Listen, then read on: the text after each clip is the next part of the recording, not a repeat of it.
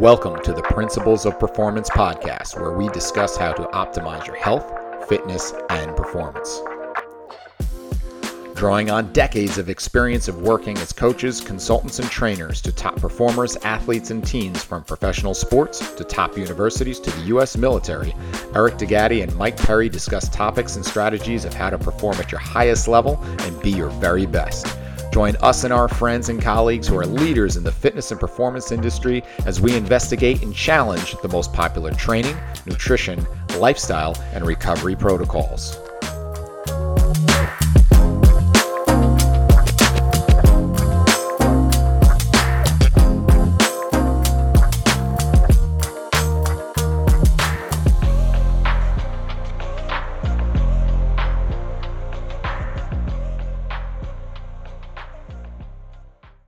And away we go here with episode number 19 of the Principles of Performance podcast. I am your host, Eric DeGatti, along with my co-host, Michael Perry. Mike, good to see you as always.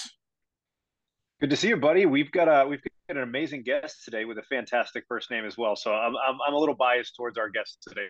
I am out Perried, as they will say, because our guest today is Dr. Perry Nickelston, who is a friend from going way back in the early days of FMS, and it's been way too long. So I'm so excited we're going to have him on here to catch up. And for those of you who aren't aware of his work with Stop Chasing Pain, he's a chiropractic physician with a focus on performance enhancement, corrective exercise, metabolic fitness, and nutrition.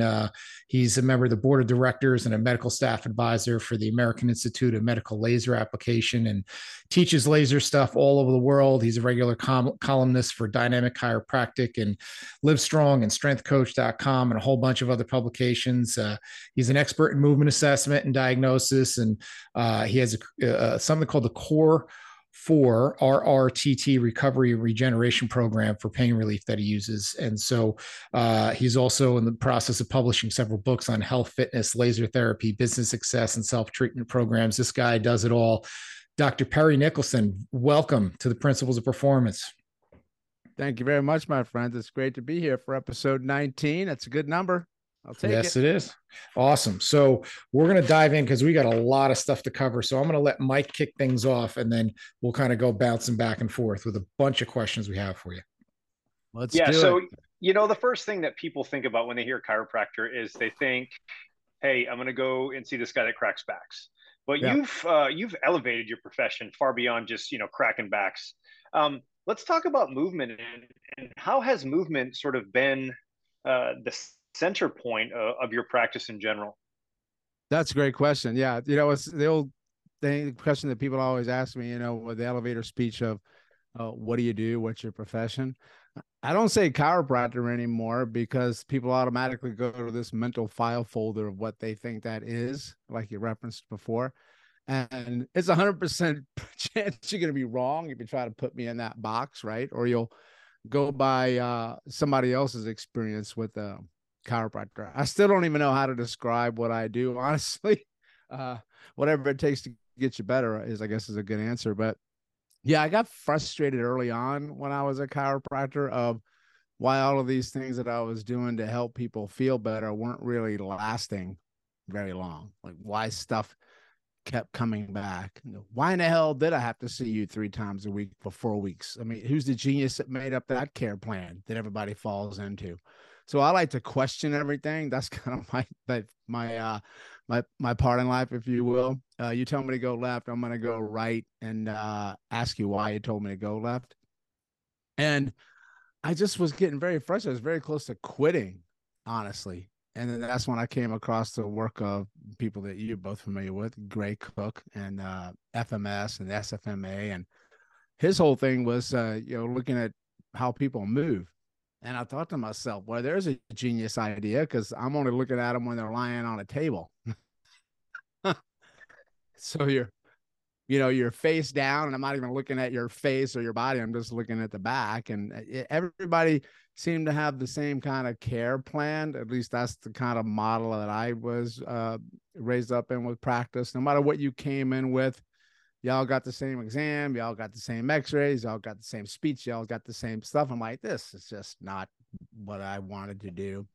And then I realized, well, that's probably the missing piece of why this stuff wasn't sticking is like, what do all these people have to do when they get off my table and leave my office? Oh yeah, they got to move. So it's probably a good idea to see how they move or talk to them about movement.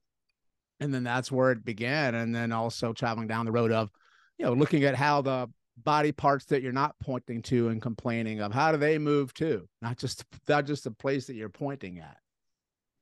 Well, and that's where I want to go next, because unfortunately, traditionally, people look at things at a very local level. If I came into you and my right hip hurts, you're going to look at a very myopic view of just looking at my right hip and ice, poke, prod, heat, stim, rub, crack, do whatever you can in my right hip. But that's obviously not where the source of the pain is a lot of times. And that's kind of your whole mantra is to stop chasing pain. So tell us how you see the interconnected relationship of how the entire body works together, and understanding and appreciating that, and how that creates lasting outcomes.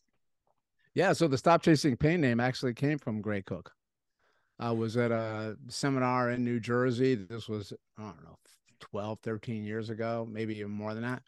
And he was teaching a workshop with Kyle Kiesel at the time on the selective functional movement assessment, which you know of, and then maybe people who are listening know of it. That's the medical side of looking at movement to try to determine why people have pain. And the whole premise behind that is to look at areas of the body that they're not complaining of, because that's probably where you're going to find your answer, which was a novel idea for me at the time. It's like, holy cow, there's a lot of other stuff I can be looking at. And this 3 words showed up on a white background in red. It said, "Stop chasing pain." And as soon as I saw that, that changed everything for me, because that's what I was doing. And I really wasn't even chasing it, honestly, because everybody was pointing to where it was. I didn't have to chase anything. I was just rubbing and doing all sorts of these things to where they pointed and crossing my fingers. And hey, what do you know? It hurts for a little, it helps for a little bit, but then it kept coming back. So I already knew that there was something different. And when I read one of his first books, Athletic Body and Balance, it was talking about areas that had some what they call non-painful dysfunction, which means it's not painful, but there's some type of, I don't even like the word dysfunction. I try not to use that anymore, but maybe it doesn't move as well as it should, like it lacks mobility, or maybe it moves too much, more than it should in a moment that you need it. So it doesn't have enough stability. It's a mixture of the two of those, which I'm sure will go down. And then maybe that's the reason that it hurts somewhere else. So when I saw for the first time that, hey, maybe you should take a look at your ankle to see if your ankle has enough motion in it. Because if it doesn't, you might pay the price for that in your knee or your hip. And I thought I just discovered the coolest thing ever when I saw that. Like, wow, that makes so much sense. And then I started to look at that ankle, and then lo and behold, I found a lot of ankles that weren't moving, right? And then I started to treat where somebody was complaining of, more so because they expected me to. So I treat there because you're expecting me to go there, and plus it shows empathy.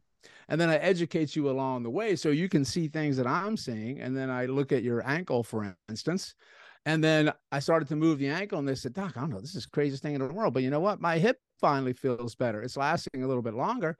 And then that was the spark. And then I started to say, well, maybe I can look at the ankle on the other side of the body. Maybe that works too, because everything is interconnected, right? All of these, when you walk and you move, everything goes together, but we're very myopic in the way that we look at things in Western medicine in particular, because that's how we like to investigate everything down to these individual parts. But whenever you put all these parts together, they change how they function. They don't function the same when you put them together. And that's where it began. It became fun for me again. Honestly, I'd lost my zest for practice. I wasn't having fun anymore. I was very close to quitting. And now I became like Sherlock Holmes every session, where it began to say, oh, I wonder where it's coming from on this person. And I just automatically assumed at that point that it's not from where you're pointing. So let's keep going down the musculoskeletal road, because we're going to go off of that path in a little bit. But how much of what we do and not only training, but a lot in treatment modalities are so mobility biased. And I love the fact that you brought up that there's the other side of the coin, that there's also a control piece, but you're not fixing control with mobilizing a joint. You're not fixing control with creating soft tissue work all the time. So how does control fit into the mix for someone who's a clinician, who's that's really not the the bias of a lot of what you're taught, is it? No, not at all, especially from where I was from, because everything was a kind of a mobility restriction, aka fixation / subluxation along the spine. So, I'm trained to take any joint in your body that's stuck and move it. I mean, I can do that in my sleep, right? But I kept finding that they always were locking up again. I'm like, well, what? I mean, I can move it from A to B, but if it keeps on from B to A, why is that? So it was all about the mobility component. I wasn't even looking at stability. I didn't even know what the hell that word meant, honestly, until I came across Gray's work when they were talking about the combination of needing the mobility so you have the requisite range of motion, but then can you control that motion when you move it? And that's the stability part.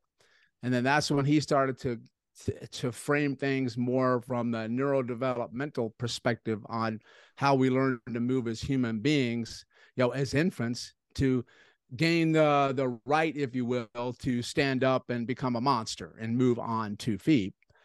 And it was right there in front of us the whole time, but I wasn't seeing that. He said, listen, I mean, when you're born, you got all this mobility. You're a sloppy hot mess. You just can't move anywhere because you can't control it.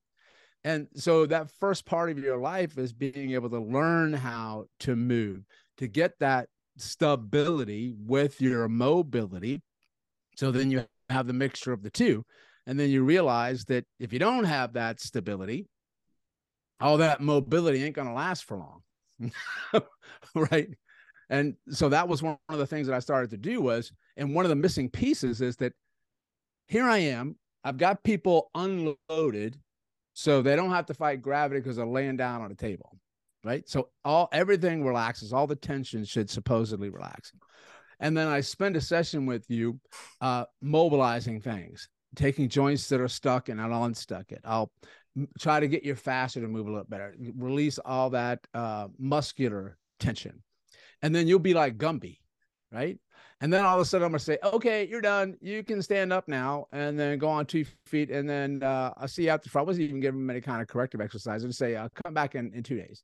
And then I realized that I'm giving them all this mobility back, but as soon as they stand up, they need stability big time so they don't crash to the floor, and they don't have it.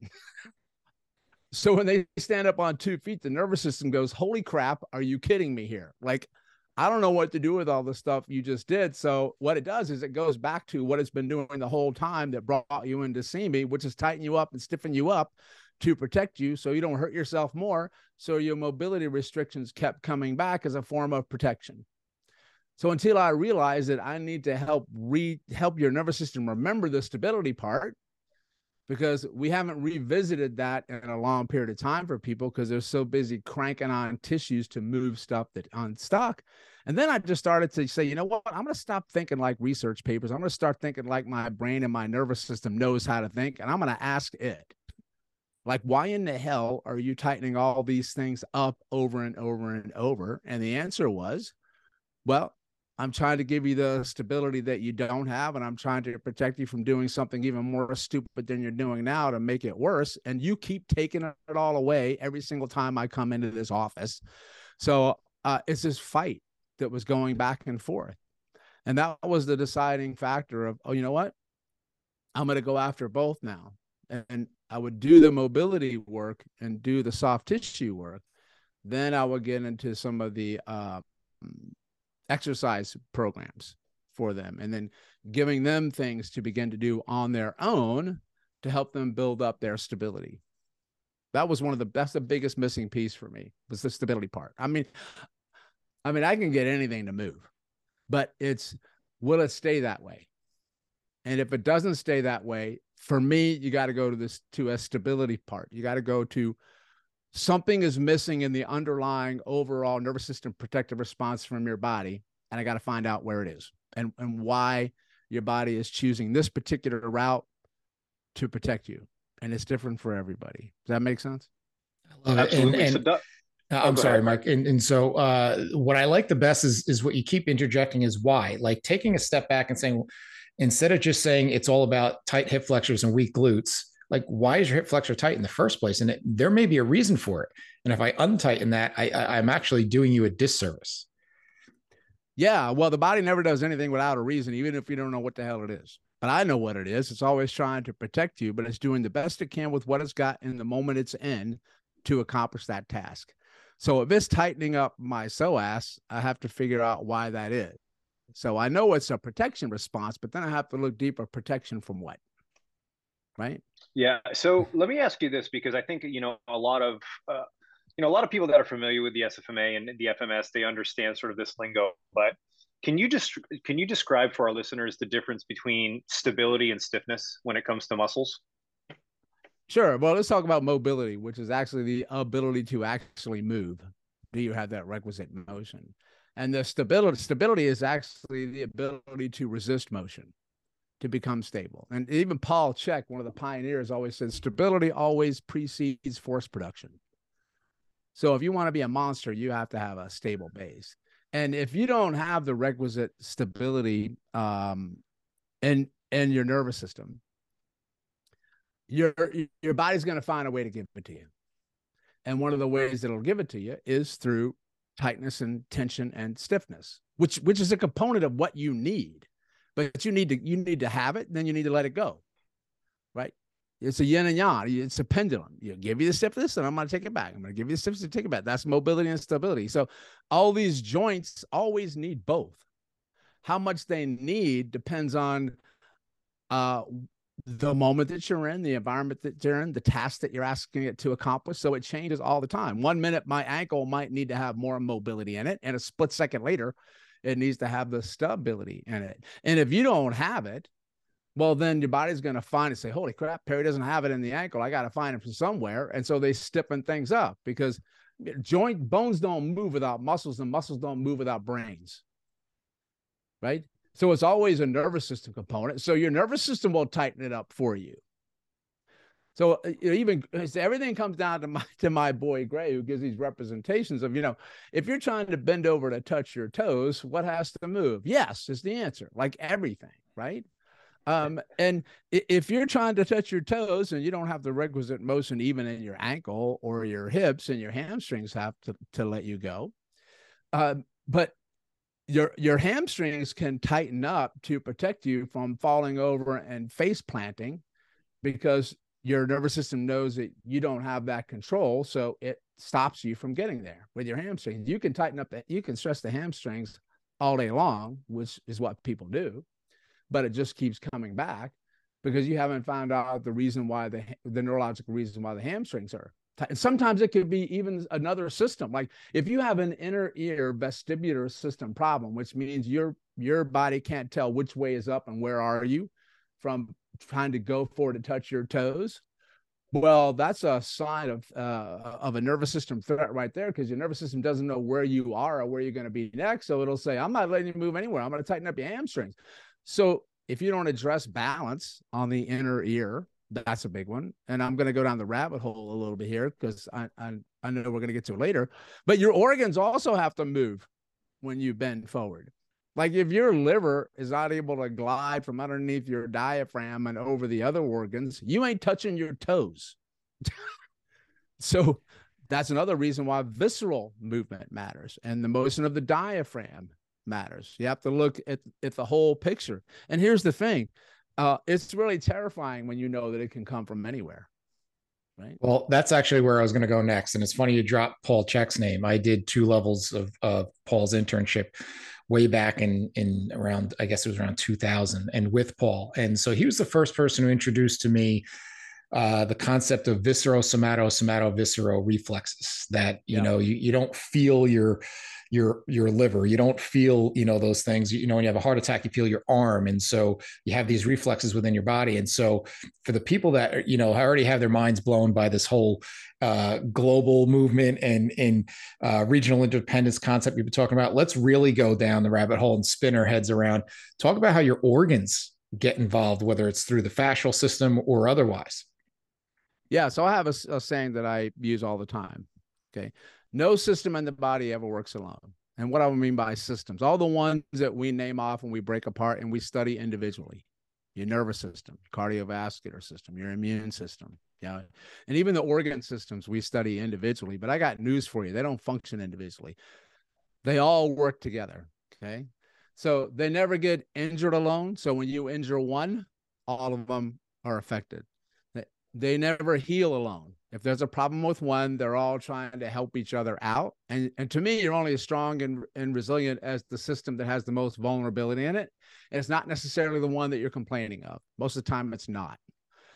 And then there's no such thing as an isolated injury. It's all or nothing. And there's no such thing as isolated healing, but that's how we look at it. That's why the regional interdependence thing stuck with me, because of the interdependent aspect of it.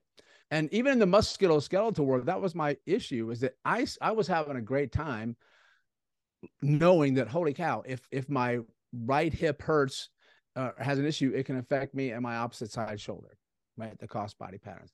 So I was having a blast, but I forgot there were a lot of other systems working in conjunction with the musculoskeletal system. And you talked about the viscerosomatic.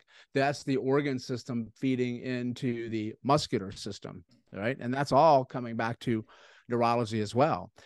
People are not consciously aware of the input that their organs are sending into the nervous system, but that doesn't mean they're not sending information in there all the time. It's just at a subconscious level all the time, right?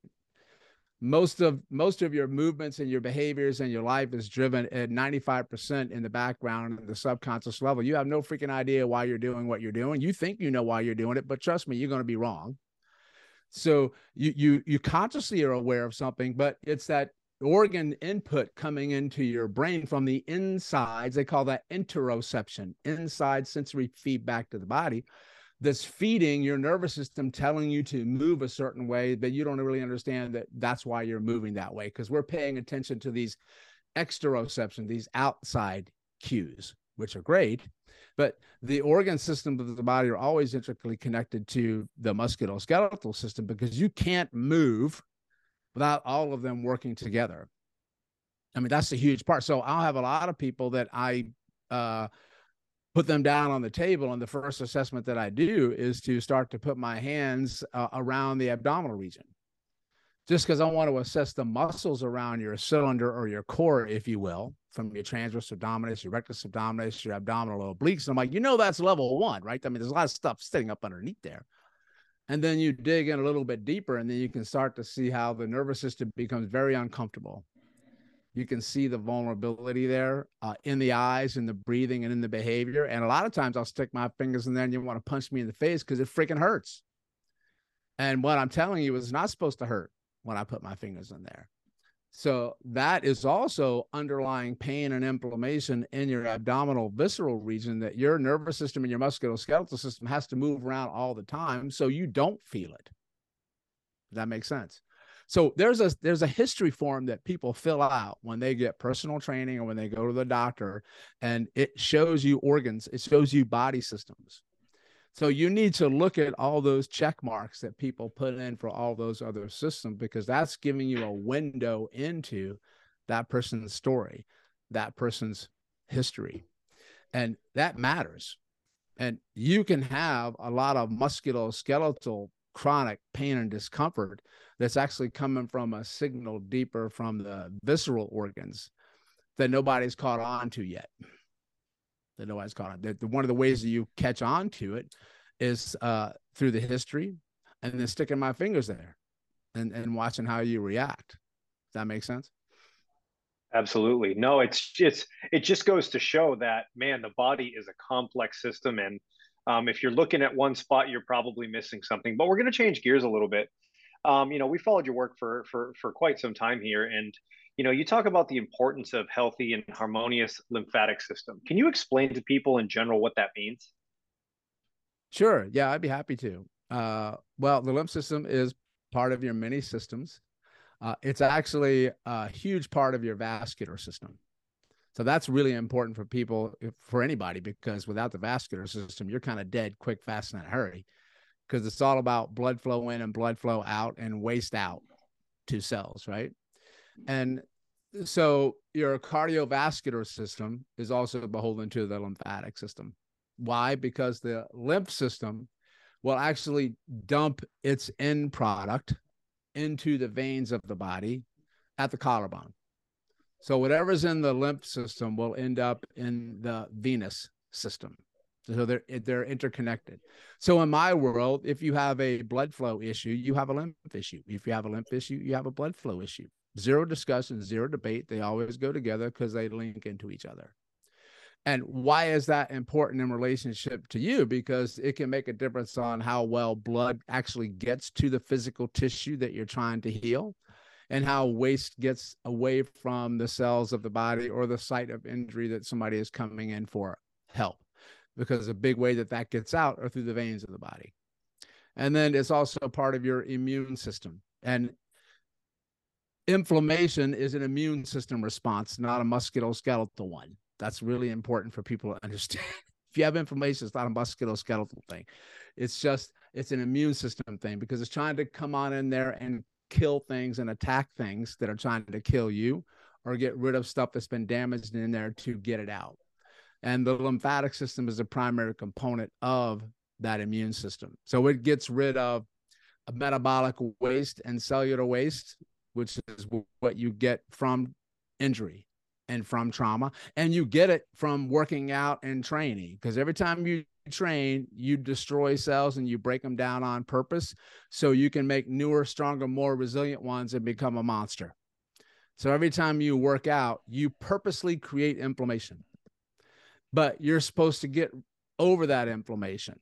And the lymphatic system eliminates inflammation. So if you have long-standing issues with chronic inflammation systemically in the body or in a localized region, I'll tell people you usually have a blood flow in and out issue and a lymphatic system issue. It also kills bacteria, parasites, fungus, cancer cells, you name it. Whatever gets into your system that you don't want in there, it's basically the sewage system plant of your body, right? And so it's one of the primary systems that I always assess on people.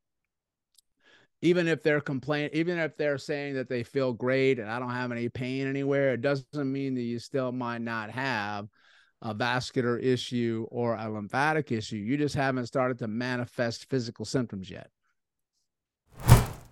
Hey, everybody, a quick break in the action here. Hope you're enjoying the show, and we appreciate you listening.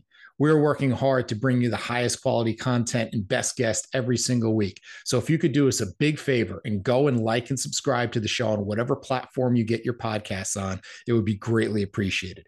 Be sure to listen at the end of the show also to find out where you can find out more information about our courses, as well as a special discount code for all our listeners. Thanks again, and let's get back to the show. All right, so we've gotten pretty deep. We've gotten pretty deep here. So let's resurface and come up for air for whether it's the trainer that's head's already spinning or it's the end user.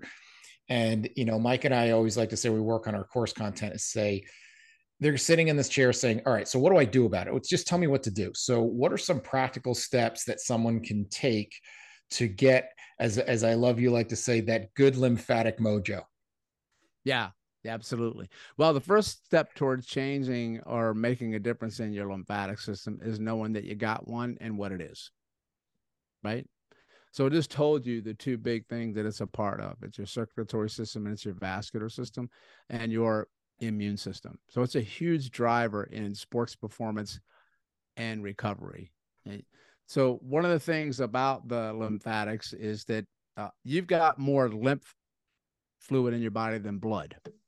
You've got about 5 liters of blood. You've got anywhere from 10 to 12 liters of lymphatics that are constantly circulating throughout your body. And one of the things that how you know you have a lymphatic system issue is because maybe you have chronic pain or inflammation or a little bit of swelling in the body, particularly in your ankles and your feet or your extremities, tiredness, fatigue, lethargy.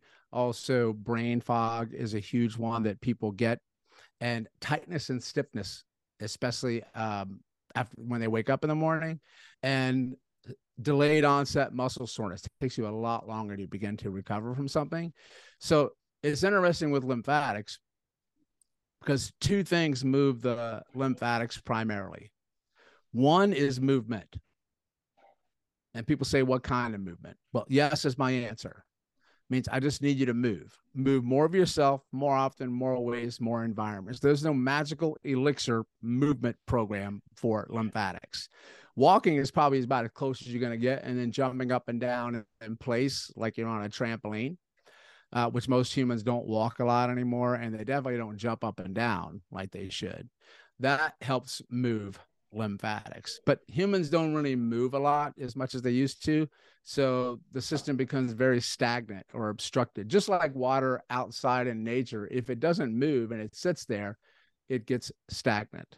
So for the average person, I just tell them, I want you to start to get up and move your body more than you do now, especially in ways that you've never done before, but also different environments, because that makes a big difference too, because your nervous system and your immune system adapt to your environment. So one of the easiest ways that you can change how you feel and how you move is to change the environment that you're doing it in, right?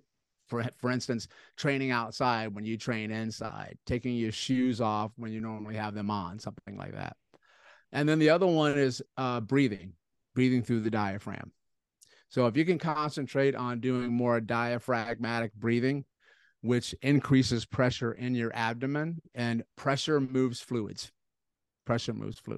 And the easiest way that you can move through your diaphragm is to just breathe in and out through your nose more than you do now. That automatically forces your diaphragm to move more without you asking it to, because it's automatically going to move more because you're using your nose instead of your mouth, because your mouth is not for breathing, it's for eating and talking. You do those two things. If you can start to do some better breathing and moving differently, you can make a big difference in your lymphatics. And here's the thing, I know I'm going on, but this is important. People say, Doc, I'm a movement ninja and I do all sorts of breathing, so my lymph should be good, right? I'm going, well, should is the operative word. Sometimes it's so overloaded, it's so obstructed and overburdened that those are no longer enough. Then you have to go in there and you have to manually move it. And you do that by going around the primary areas of your body, hold on for it, where you carry the most tension. Because that's where most of the lymph nodes, that are those little tiny sewage plants to get rid of all that waste, reside. And they reside around the joints of your body that are supposed to move the most and usually have the most mobility restrictions to them. So you lose mobility and you lose fluid flow at the same time. And I'm even going to throw a monkey in the wrench at you and say, maybe you have a mobility problem because you have a blood flow and lymph problem long before you had a mobility problem. Right? Wow. Okay. So lot to take in here. So let's keep going. Yeah, so it is. And as it should be, right? If it was as simple as saying stretch your hip flexors and do clamshells, we'd all have a lot easier jobs. Now, part of one of the things that you specialize in came from a personal story. You had a pretty severe back injury yourself, and through that, you discovered laser treatments. Kind of explain to the people what laser therapy is, what it did for you, and what it can do for others. Yeah, I got into laser therapy pretty early on, actually, before many people were talking about it. This is probably going on 18 years ago, I think.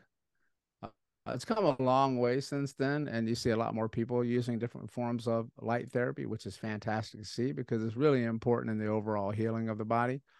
But yeah, I hurt my lower back bodybuilding because that was my background. And I heard it one too many times, man. This one I didn't really get up from. And even the chiropractic and the traditional physical therapy and stuff that I'd been studying up to that point really wasn't enough anymore. I was actually this close to going into surgery because I really was having a hard time functioning. And a colleague of mine was using some laser therapy in his office. He was a fellow chiropractor, and he was quite successful. And he said, why don't you come on over? Let me try it on you. This has been very helpful for people. And I said, okay, I'm running out of options here. And he put me down on the table, and I think it was at the time because they're much more powerful now than they were back then. So my treatment was a lot longer. It was like a 15-minute session that I got on the back. And oh man, it felt so good. It was nice and soothing and warm. And I felt the difference when I stood up, like I could move easier and better. But it wasn't until about 24 hours later that I really noticed a significant difference in my level of pain and my ability to accomplish some of my daily task of just being able to get out of bed and move. And the pain down my leg started to subside a little bit as well from that one 15-minute session. And then from there, I went back to him for a series. I think it was about 8 to 10 of them. But by that 10th one, I'd say it was like 90, 95%. Whereas it wasn't the only thing that I was doing. I was still doing some of the other things. I think it was the unique combination of them together that was quite helpful. And then that's when I never looked back. That's when I just went down the rabbit hole of using laser therapy light to heal myself. And at that time, there really wasn't a ton of, there was there, but you had to really look for it on, the research of why this stuff works.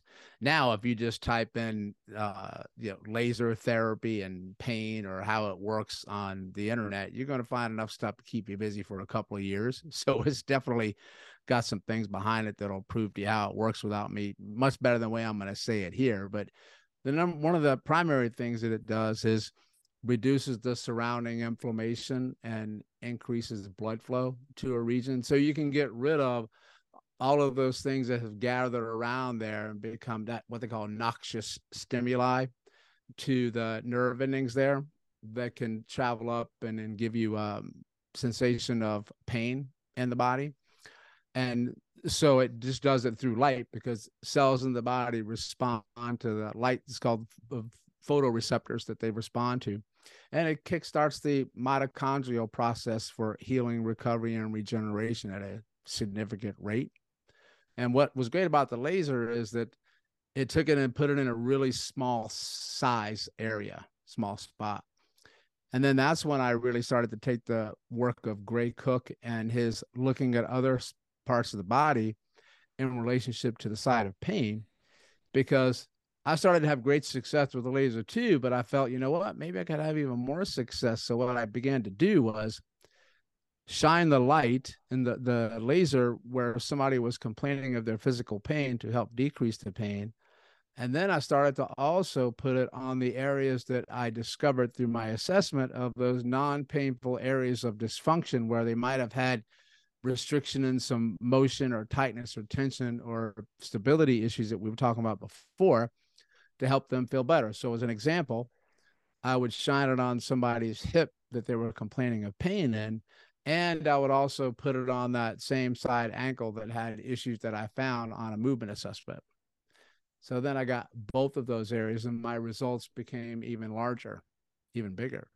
And then it comes full circle later with the lymphatics and blood flow, because when you stimulate the lymphatic system, so all that stuff that you're doing with that isolated laser on that hip can get fully out of the body once you do the whole lymphatic system together at the same time. Then everything was just kind of a storybook that cycled together. And that was the answer that I've been looking for honestly 25 years of doing all these things and integrating them in together. Now, in our industry, I'm sorry, Mike, just real quick question on the laser before you get to your question. With the laser stuff, as with any new method that's out there, there's going to be a lot of people that jump on it and not necessarily understand the principles behind it. Mm-hmm. So if I'm not lucky enough to live in New Jersey, where they have Perry Nickelston, they have the best pizza, the highest taxes and car insurance. If I can't get to Perry, right? And what do I look for to vet to make sure I'm getting the right type of laser therapy? Yeah, that's a great question. Well, honestly, I can tell you that now it's come a long way in relationship to the quality of the lasers and the equipment that people have, because they weren't always that great. And every single type of laser therapy that you go is going to give you some type of benefit because it's laser, it's light. So it's going to work. But it's also going to come down to the skill of the person holding it. You know, you're going to get that. I can't tell you. But this one is almost stupid proof in a way, is that all you got to do is shine that sucker on the area that hurts through the prescribed setting that's in the unit. Like it'll usually have in there tendonitis, sciatica, plantar fasciitis. It'll put your diagnosis into the machine. And if you put that on there and you put it on the side of pain, you're going to get some great results in there because they've been able to program these to have the adequate dosage. It's called a dosage, if you will, of the light, kind of like a dosage of a medication. And you just need to make sure that you get the right amount in there, not too much, not too little. So that's why they do it with the pre-programs, and you put it there. The other expertise of shining it somewhere else, that just depends on how good the person that you're working with is. And that's a crapshoot, quite honestly. But just find the laser first, a light. And so many people have them now that you can just do laser therapy near me and it'll show up and you can go see them and you'll have some changes in there. You really will. But there are also many different types of units. But I will tell people straight up, if you go to a place and you've gotten about 6 sessions and you're not feeling any different, then you need to go somewhere else that ain't the right one. You're going to notice it within 6. You'll usually notice it, honestly, within a couple is what you should. Doesn't mean you're going to be totally where you need to be in that one standpoint, but you should be feeling a difference. Most applications of the laser take anywhere from 8 to 10 sessions on average for people, depending on when you catch it in the injury spectrum and how they're healing and what their overall rehab program is. Does that make sense? No, absolutely. I mean, obviously you need a little bit of exposure and now we do want to change gears a little bit because I mean, you've talked about like so many different things and you know, a lot of the stuff that you've discussed is sort of outside the realm of the musculoskeletal system and it can be out of the scope of practice for personal trainers and strength and conditioning coaches. So how do you suggest that we build more awareness on these things and recognize that, hey, we might be dealing with something that just can't be fixed with, you know, a little bit of treatment and exercise alone? Yeah, well, here's the thing I tell people. It's not outside your scope because every time you do anything, you're moving the organs and you're moving lymph. If you're working with a person as a personal trainer, that stuff is moving, right? And then what happens is that every time you stick a foam roller on your hamstring, you're influencing your lymphatics all the time. So the key to that is just knowing where you're putting your foam roller first, second, third, and fourth. That's the thing with lymphatics. It's the order in which you do things with the lymphatic system that makes a difference on how well it works. It's also the key to how well anything else works is the order that you do it in. But here's a novel idea is that you can teach somebody how to do diaphragmatic breathing and teach them to move their organs better by doing diaphragmatic breathing, right? You can also have a person lie their belly on a foam roller. And there you go. You just did your own form of what they call visceral manipulation, right? So the organs are like anything else. If you teach somebody how to tie a band around their ankle and anchor it somewhere and then pull backwards and how to yank their ankle out, then you can teach them also how to put a foam roll or a medicine ball on their abdomen and put a little pressure in there to get motion and movement in that area too, right? So don't be afraid or intimidated that it's not in your scope because first of all, you're not treating anybody for a diagnosis. You're just helping that person and human move better and relieving tension in areas they didn't even know that they had, right? In that quote unquote, that centralized core.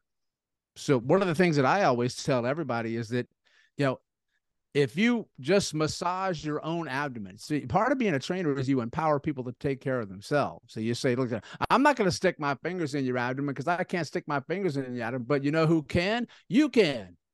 Stick your fingers in your own abdomen and you see if it's tight and if it's tender or if it's painful and move stuff around. In Eastern medicine, they'll tell you, if you massage your abdomen for 20 minutes a day, you'll change your life.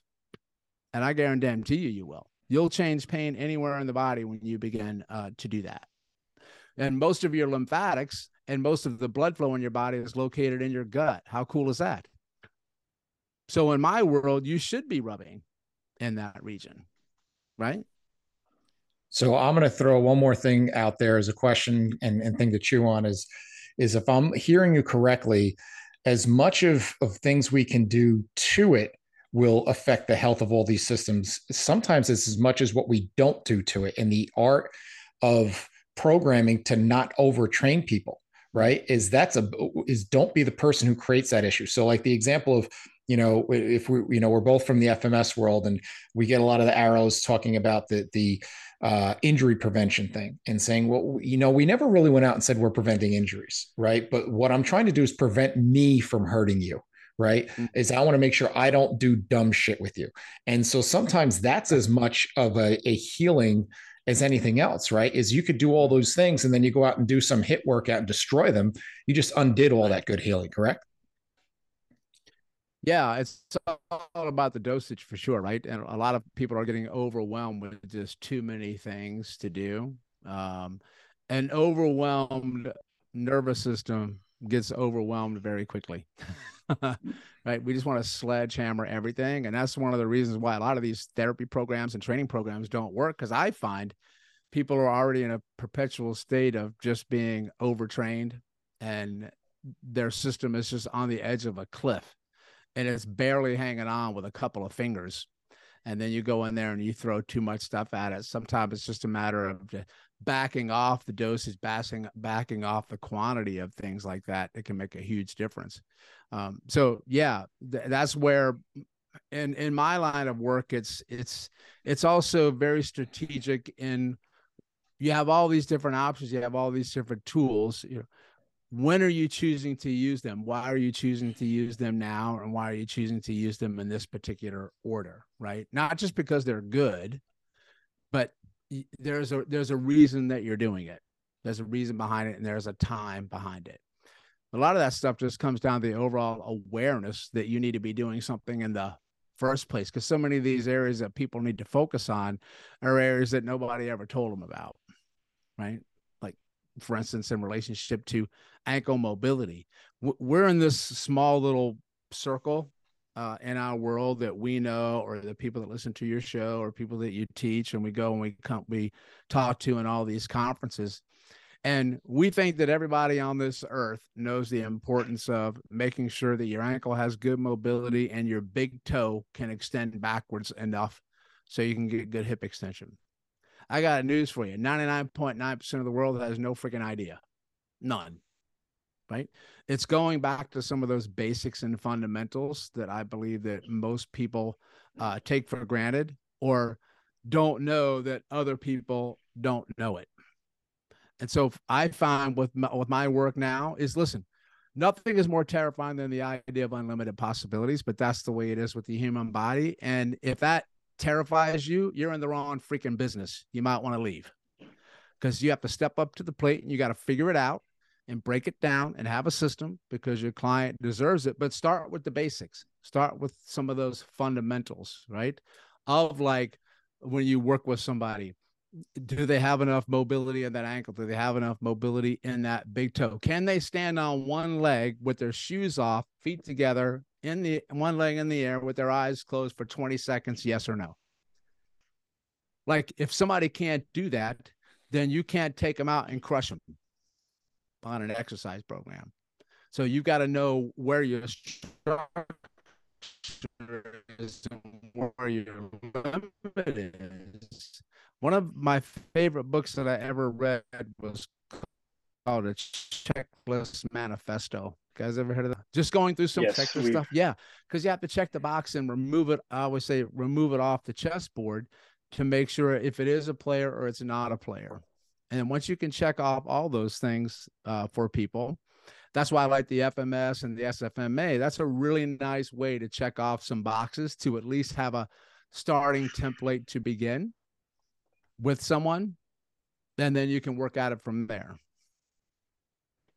We could go all day, so we might have to come back and circle back and do another one of these. But before we wrap up this one, Mike, any last thoughts or questions you wanted to throw out there? No, I'm just realizing that at this point I don't know a damn thing because there's just so much to know. No, but Doc, thank you so much for sharing your insight. I know we're just at the tip of the iceberg, and I've followed your work for such a long time, and we really thank you for your insight. And Eric, I'll let you I'll let you wrap it up for us, buddy. Cool. Well, Thanks, Perry, man. you're a man of many talents and involved in a lot of different things. What's some of the new exciting things that people can look for from you in the months to come? Well, thank you very much, my friend. I truly appreciate that. I had a great time. It's hard to believe it went by so fast. I think we hit the matrix flow state that they talk about. And thanks again for having me on the show. Yeah, so next year I'll probably do some live workshops again. I did one live workshop in this year, which was pretty nice to be back in front of human beings again. And I know you're doing all that as well. I'm going to bring my movement course back next year that I haven't taught in about 3 years. So I'm pretty excited about that. And that's called Primal Movement Chains. That's just most of my movements are based on the ground because of what we touched on a little bit before about mobility and stability from there. And I have quite a lot of new products that I'm launching out next year from Stop Chasing Pain that I'm excited about. So people can follow us on Stop Chasing Pain. Not too difficult to find us. If you type it into Google, you'll find a lot of stuff showing up. Awesome. We're going to put all the links in the show notes, and it is so great to see you again after so many years and see all that you've accomplished in that time. And so we're definitely going to circle back and invite you to come back and dive even deeper because we didn't even, as Mike said, scratch the surface. But we want to thank you all for listening. Want to thank you, Perry, for being on the show. And this has been the Principles of Performance podcast. Thanks for listening. Thank you for listening to the Principles of Performance podcast. If you've enjoyed our content, please like and share on your social media outlets, as well as subscribe and give us a review on YouTube, Apple Podcasts, or whatever your preferred platform is to listen to. For more information on the Principles of Program Design courses and workshops, visit us at www.principlesofprogramdesign.com and follow us on all the social media channels where we post new content every day. To save 10% on any PPD courses, enter the discount code PRINCIPLESPODCAST10 at checkout. If you have any questions we can answer or suggestions for the show, you can email us at info@principlesofprogramdesign.com or message us on social media. Thank you again for your support.